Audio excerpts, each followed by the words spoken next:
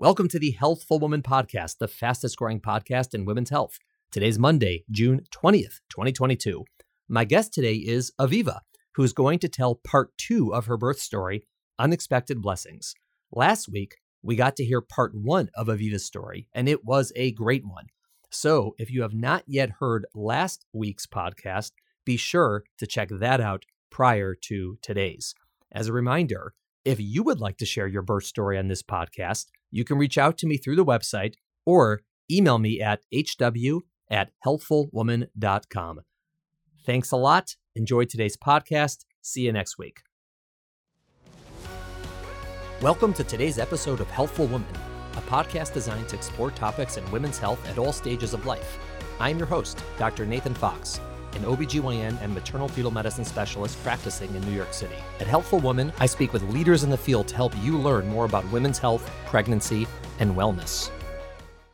All right, Aviva, welcome back to the podcast. Thanks for doing round 2. I appreciate it. Thank you so much. I am excited to be back to tell more of my story. Yeah, usually the big secret with the podcast is that when I have people on twice in a row, it's one recording session. We just cut it in half and, split it up. But this is actually 2 separate recording sessions separated by weeks, by the holiday of Passover. It's just a whole different time of the year that we're talking again. So really, I do appreciate you actually taking more time on a different day to do this. And I appreciate the time as well. So hopefully my story is interesting enough to warrant the second call. We left off last time with you getting pregnant for the first time. And last podcast was really about your journey to get pregnant, which was, of course, a fascinating story itself. But now we're going to talk about your pregnancies, your first and your second. I usually ask people who had a very either difficult time getting pregnant from, let's say, fertility reasons, which obviously was not the case with you, or had a long journey to get pregnant for other reasons like medical reasons, which would be more related to you. At the time when you're first pregnant, right, the first trimester, how much of that emotion is joy/excitement versus terror, of what you sort of gotten yourself into, so to speak? I'm always curious how people feel about this because it's obviously both, but how would you sort of, give them percentages?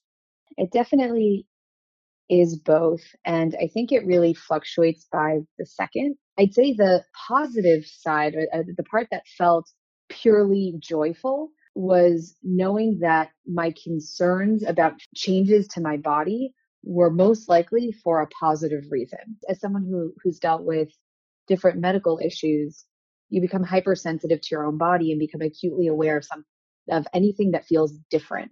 And usually that feeling is a trigger to say something's wrong, call a doctor, or just continue monitoring this to see if this gets worse or changes over time, and because that could indicate that there's a problem.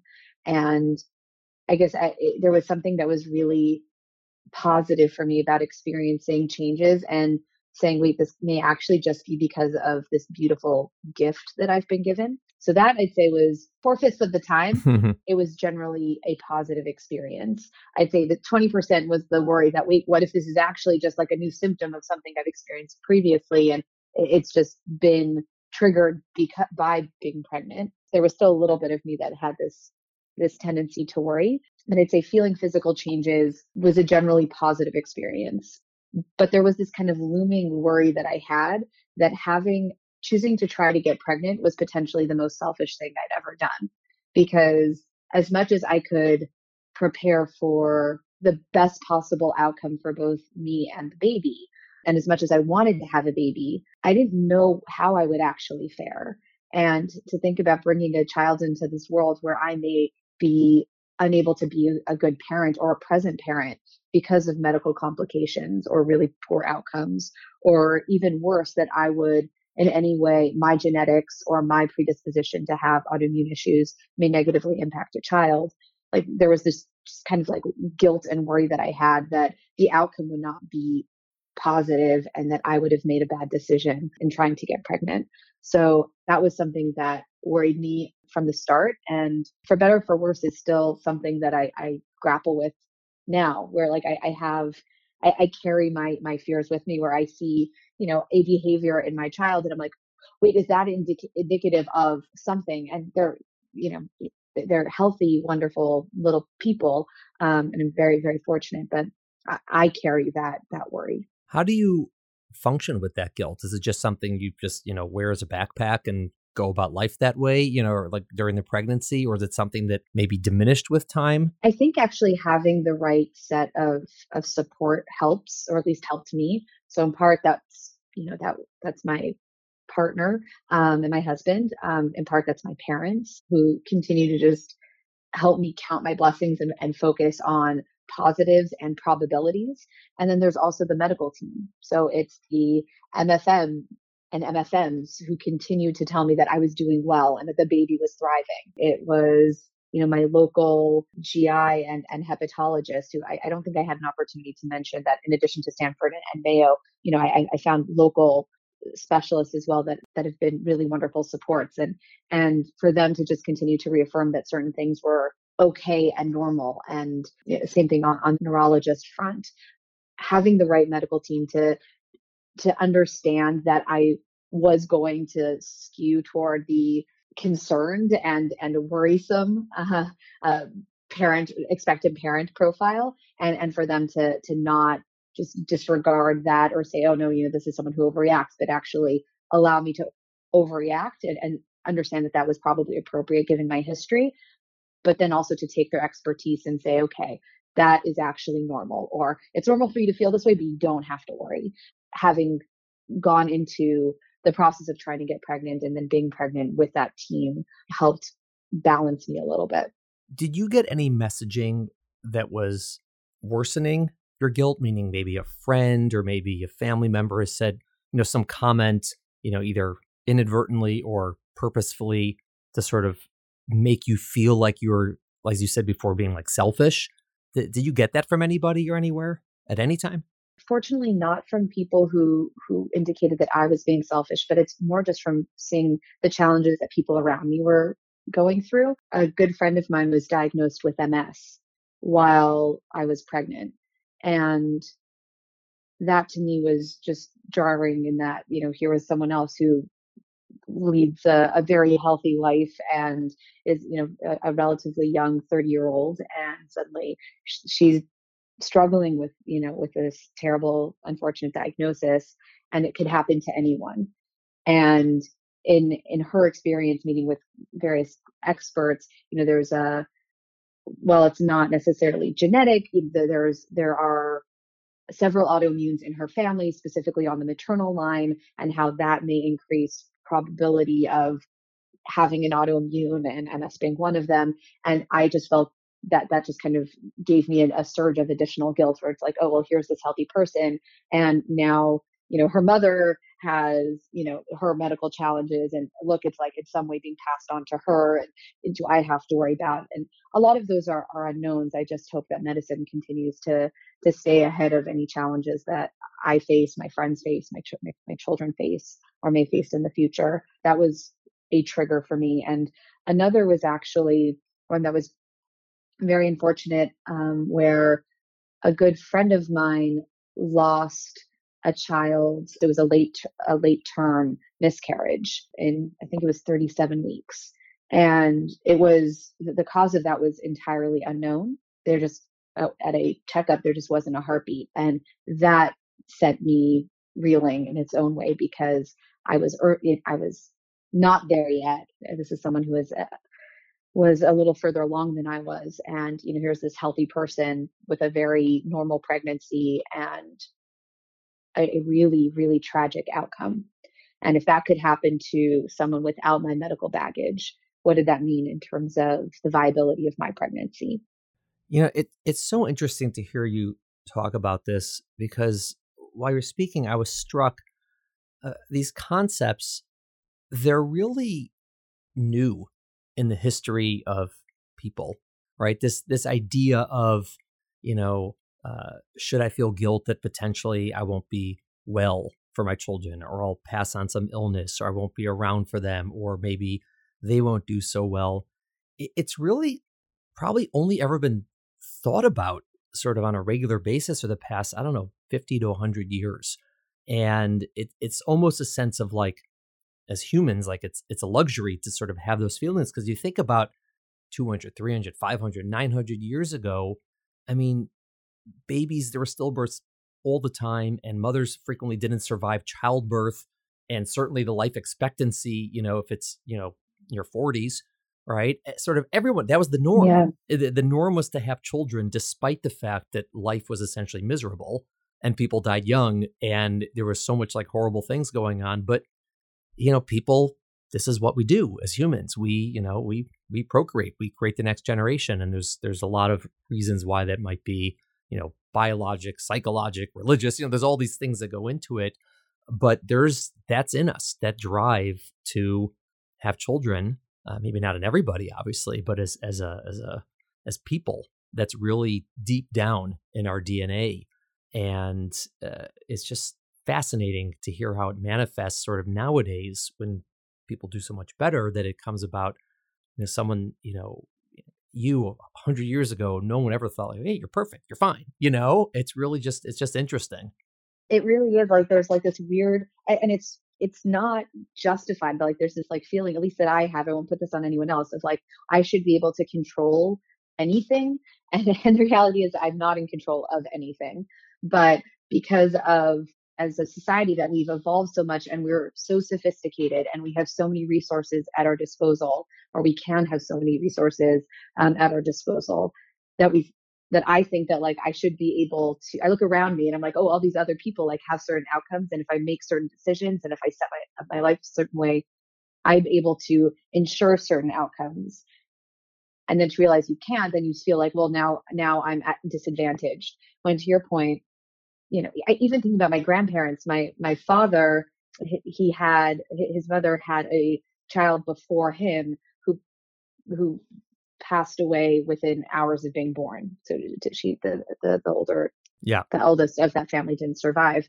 And my grandmother missed her and mourned the loss of that baby for her whole life, because it was a significant loss. But she never felt guilt. The language she used to describe it was a loss, but she didn't feel guilty that she had tried to have this baby and brought it into this world. And she didn't feel guilty about trying to have additional children. And she went on to have 4 healthy sons and, built a beautiful family. And it's interesting that, like, that, to your point, that mentality is something that is relatively new. And I don't think I'm the only one who feels guilty, not being able to ensure or have a guaranteed path to whatever future that we want for ourselves. Yeah. I mean, so many things come up in pregnancy where, I have to tell someone, listen, this is completely out of our control. It's out of my control. It's out of your control. And that's just the way it is, at least, currently. And maybe it'll be that way forever. I have no idea. And that's sort of like nihilism, that is just out of our control. For some people, it's horrifying. They're like, what do you mean? Like, I have no control over this. Like, I can't believe that. It's not possible. And other people find it very comforting. They're like, oh, finally, like, okay, like I can move about my, my day and not worry that I'm causing harm all the time. And people really respond to that reality differently when they feel or learn that something's out of their control, whether it upsets them or pleases them. It's really a fascinating sort of study of who's which. Yeah. I'm probably envious of the people who are relieved when they find something's not in their control. They just walk about the earth blissfully. It's just it's an amazing trait. So, Yeah. wow. Well, so we digress. But you are pregnant, and tell me how it went, the first pregnancy, just sort of like logistically, physically, other than all the feelings you're having. How did it actually go? So I'm really fortunate where the pregnancy was relatively uneventful. I, had several, freakouts where something was changing, and like, I mentioned, and it felt different, or I felt like certain things were exacerbated and they weren't. I felt renewed itchiness in my feet, and that can be a sign of, progression of PSC. And that was something that was alarming. But, then I spoke to my sisters, and, they explained that no, their feet were swollen and had, been itchy just because their feet were swollen as a pregnant person, and don't worry about it. And it was this really interesting, that emotional balancing act of recognizing changes in my body and understanding that they may not be flags that something was bad. But, normal morning sickness at the beginning. And that was really my only main, material complaint through the pregnancy. Something that I was a little bit concerned about, it was a smaller baby. I was on steroids to control myasthenia. And that was something that, had been flagged for me, that sometimes steroids, which is kind of ironic because people on steroids are at risk of getting bigger, but fetuses are at risk of being smaller. And I'm sure you'd be able to explain the science behind that. I can't, but that was something that we monitored carefully, was just how quickly the baby was growing, if the baby was gaining weight. And my husband and I joked about it a little bit, that, oh, we're going to have a small baby, it'll make delivery easy. But I did worry, and every exam that we had, I just held my breath to make sure that the baby was moving enough, breathing enough, because I wanted to make sure that all signs indicated that the baby was going to be healthy. And unlike PSC, which there's no risk of anything crossing the placenta, myasthenia, there is risk of autoimmune crossing the placenta, and the baby being born with transient myasthenia. And that was something that scared me a lot. Right. And my recollection is ultimately it played out well. And you got to, I think, with 38 weeks or something, and we induced you because like the fluid is a little low. I mean, nothing too remarkable, but you got to pretty much full term. We're like, all right, little this, little that. It's time. Tell me about the delivery. I don't think anyone can prepare you for delivery, and this is not a unique experience for me. I had no idea what to expect, but I also delivered during a really interesting time. It was the start of COVID. Yeah. And the start of COVID in New York, which was like the headquarter of COVID in the United States. So everything was really weird leading up to the labor and delivery. And that just became like a running joke, where like I was already the first for so many reasons, and I was going to also be among the first to deliver during COVID. Fortunately, not the first, but New York was just sunsetting its policy of restricting labor delivery to the mothers. So like we got really close to, I think I joked with you that I wanted to like flee the state because I wanted to make sure that my husband could be there. Fortunately, we didn't have to go anywhere. And I don't think anyone would want to deliver a high risk mother from COVID country. So it's probably a good thing we didn't go anywhere. But it was, I think 29 hours of being in the hospital, and like 4 and change hours of pushing. So it was not a quick delivery by any means, but also relatively uneventful. And I'm so grateful for the medical team that protected me throughout my pregnancy and gave me really good counsel throughout my pregnancy. So that way I was okay throughout the labor and delivery process. I was able to go through a natural, delivery, epidural assisted, but light on the epidural because of myasthenia, and push for 4 hours in spite of being the myasthenic. And I did okay. And the baby was born healthy, and we all got to cry quite a bit. Yeah. Tell me about that moment. I know it's 29 hours in, so there's probably smoke coming out of your ears when the baby's born, but tell me about the moment that you delivered and how that went.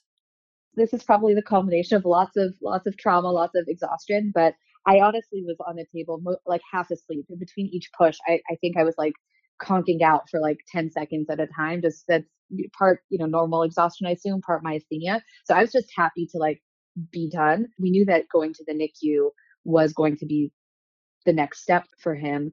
But we were told that we'd be able to spend some time with him, assuming that he was healthy, and that everything kind of on the APGAR scores and initial assessments were fine. We'd get some time with him, and then they would take him to the NICU. But what wound up happening, and I'm not sure if it's because of the number of hours of labor, because of COVID, because of his lower than expected birth weight, pretty much gave birth, and they immediately rushed out of the room with our son. And I just had this moment where all of my fears kind of came to the fore, and I just lost it. And I think I said, I actually said, oh my gosh, what did I do to our son? Is he okay? What did I do to him? I thought that something in either the way I delivered or something with my medical history had hurt him. And that was probably just thinking about moments in the pregnancy that were very not I wouldn't even say traumatic, just very scary. That was probably the scariest moment because he was out of my body. I was ready to really just embrace being with him in a totally different way. And he was he was out of the room, and I was on the table just trying to get answers to figure out if he was okay and what had happened. When did you ultimately realize for yourself that this kid's good, all is well? I've got a baby who's doing great. The good news is that the OB with me kept reassuring me everything's going to be fine. He's fine. He's fine. We'll call the NICU and figure out what's going on. But he's fine. But I didn't, as much as I was hearing that, which was reassuring, I didn't feel that until we actually heard from the NICU that he was okay and that I was going to have the ability to see him. But this was also COVID, so it was really complicated because they would only allow either my husband or me to see him, and we couldn't go at the same time. So that it's just a very strange labor and delivery experience overall. It was so weird, that whole COVID. It was just such a crazy time. Now, you obviously would have and were considered high risk, so to speak, for the COVID, right? Because you were Yeah. pregnant and you had autoimmune conditions and you're on steroids. And how much of that worried you? I mean, we had people who were, not so afraid of COVID, very afraid of COVID, some more warranted than others, obviously, but you certainly had quite a lot of reason to be afraid specifically of the virus. Was that something that really affected you day to day during the end of pregnancy? Or were you just sort of like, I've already been like, I've been on the cliff for a long time now and just add it to the pile? No, we were pretty strict about COVID. Well, this was also really at the start. I mean, we're talking about the first like 4 or 5 weeks of COVID shutting everything down at least New York, but slowly spreading across the U.S. So people in general were pretty paranoid and strict and scared. And we just weren't going anywhere, but no one was going anywhere at the time.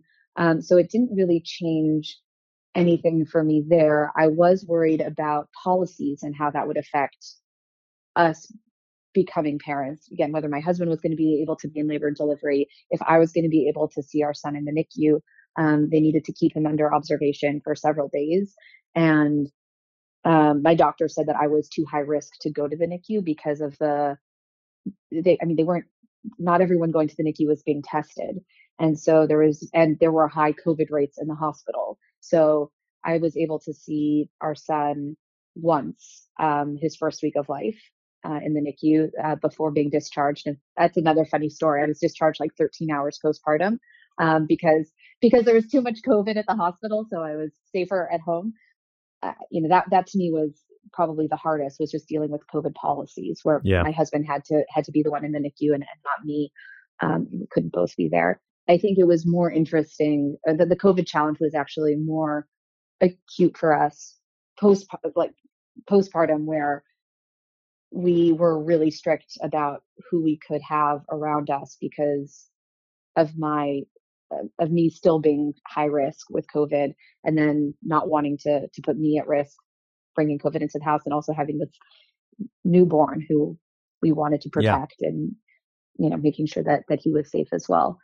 So we were pretty strict about our risk profile was pretty extreme at the beginning. Now, you obviously did this again because we mentioned that you had another kid. And I'm curious, the second time around, how did it differ from the first time around in terms of whether it's the fears, whether the guilt, whether the, physical, emotional? Was it similar to the first pregnancy, or was it potentially a little bit easier because you've already done this? It was easier thinking about how I would fare during pregnancy because I had done so well the first time. So I didn't give that as much thought, especially because with autoimmunes, I think I spoke about last time how there's kind of a third, a third, a third in terms of how women fare during pregnancy.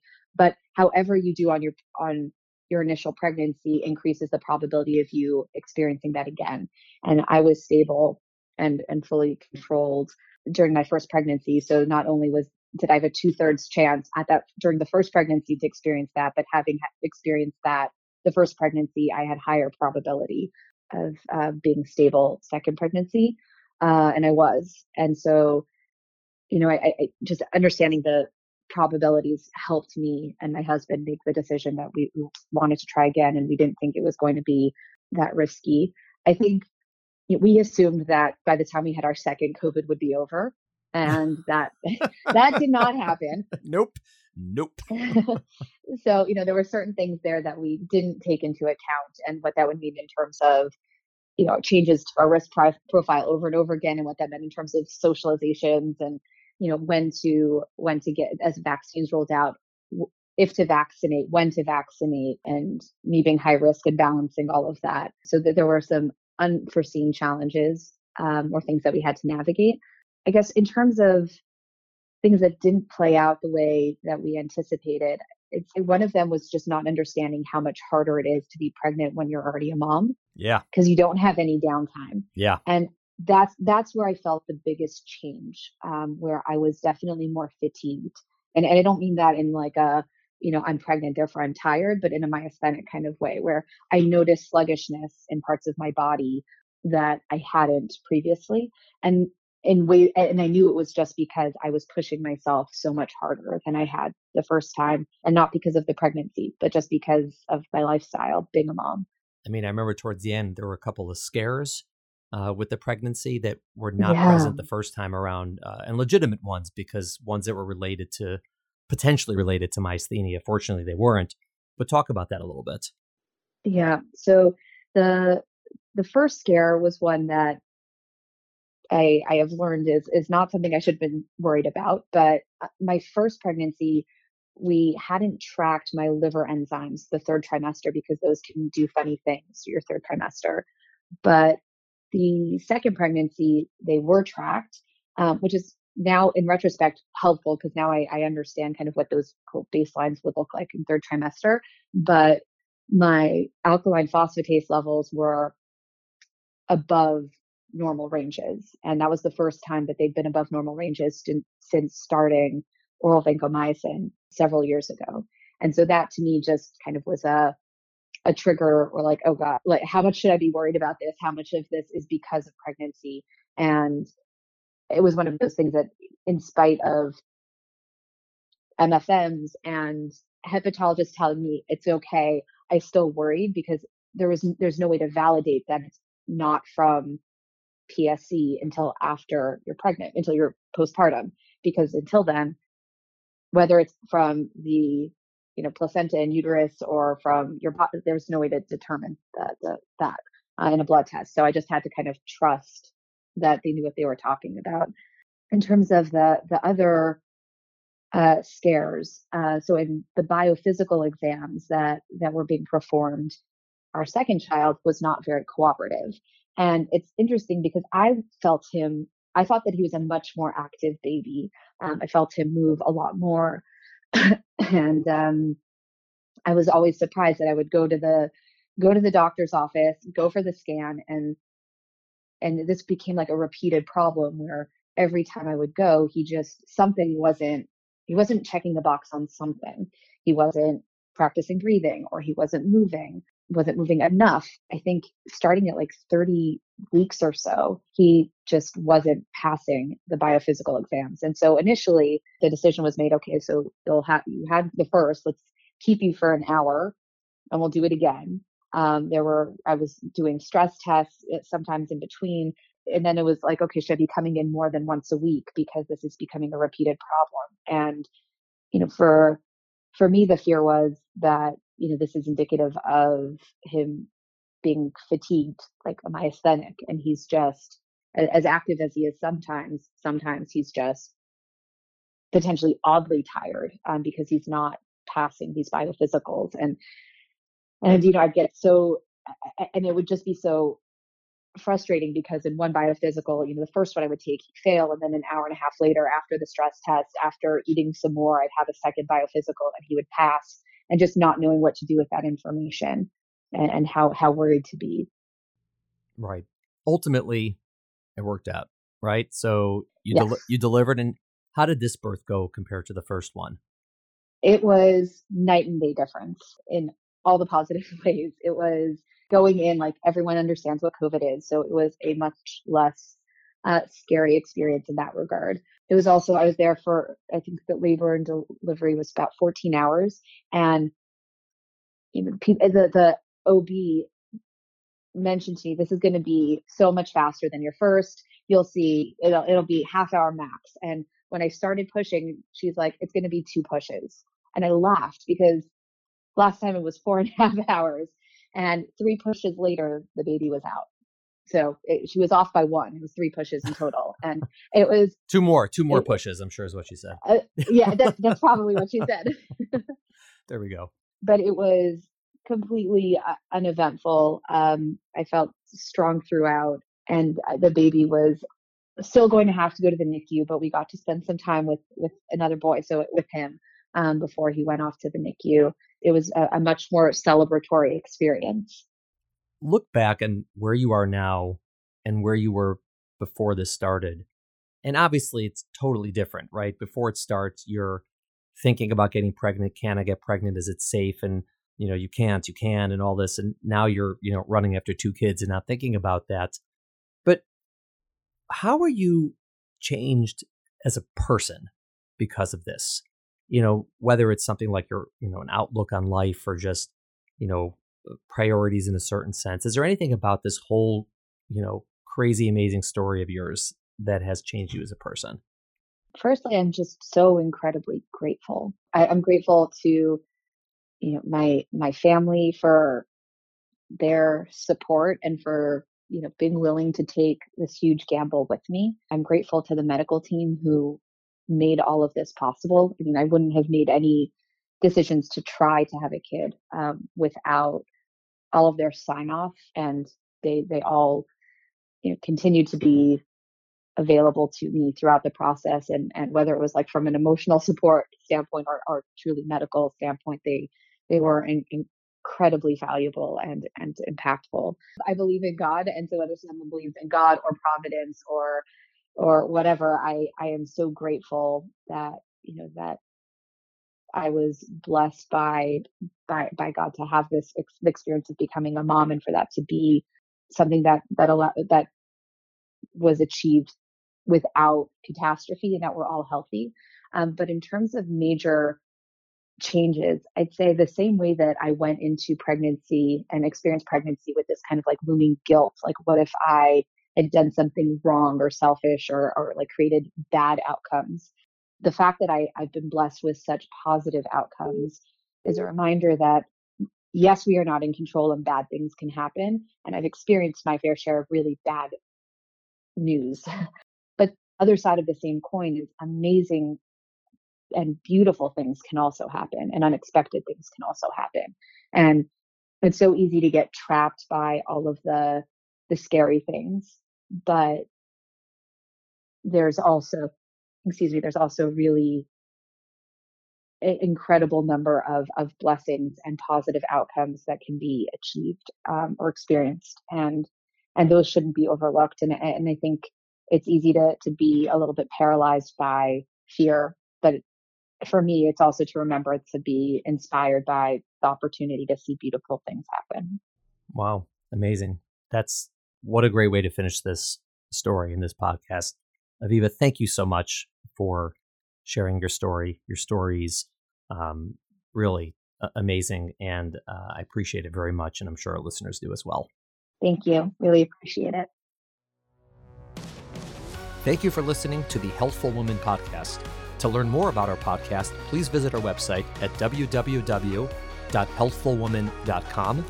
That's HEALTHFULWOMAN.com. If you have any questions about this podcast or any other topic you would like us to address, please feel free to email us at hw@healthfulwoman.com. Have a great day. The information discussed in Healthful Woman is intended for educational uses only and does not replace medical care from your physician. Healthful Woman is meant to expand your knowledge of women's health and does not replace ongoing care from your regular physician or gynecologist. We encourage you to speak with your doctor about specific diagnoses and treatment options for an effective treatment plan. Paid sponsors of the podcast are not involved in the creation of the podcast or any of the content. Support for our sponsors should not be interpreted as medical advice from the podcast, the host, or the guests.